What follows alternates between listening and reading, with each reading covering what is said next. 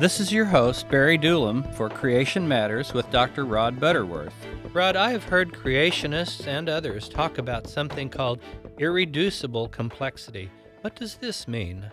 Well, Barry, as science has discovered more about the foundation of all living things, it was realized that every living organism is what it is because of something we call DNA. DNA is in all the cells of every living thing, and it is extremely complex. The term irreducible complexity refers to the fact that every part of an organism, let's take the human eye, for example, needs every one of the thousands of its parts in order to operate correctly. If one part becomes defective or missing for some reason, there is likely to be a problem with eyesight. In his book, Darwin's Black Box, Dr. Michael Behe uses a simple mousetrap as an illustration.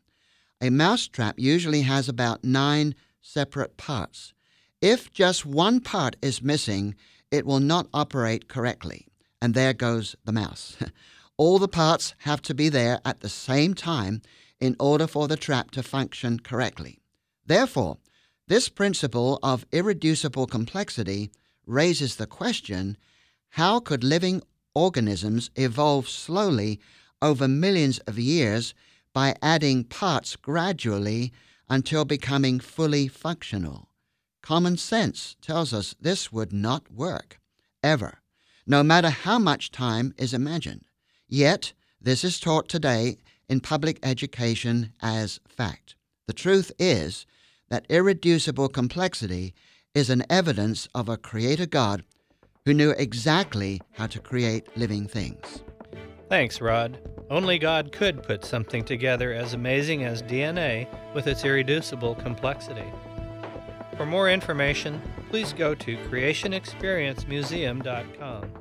That's creationexperiencemuseum.com.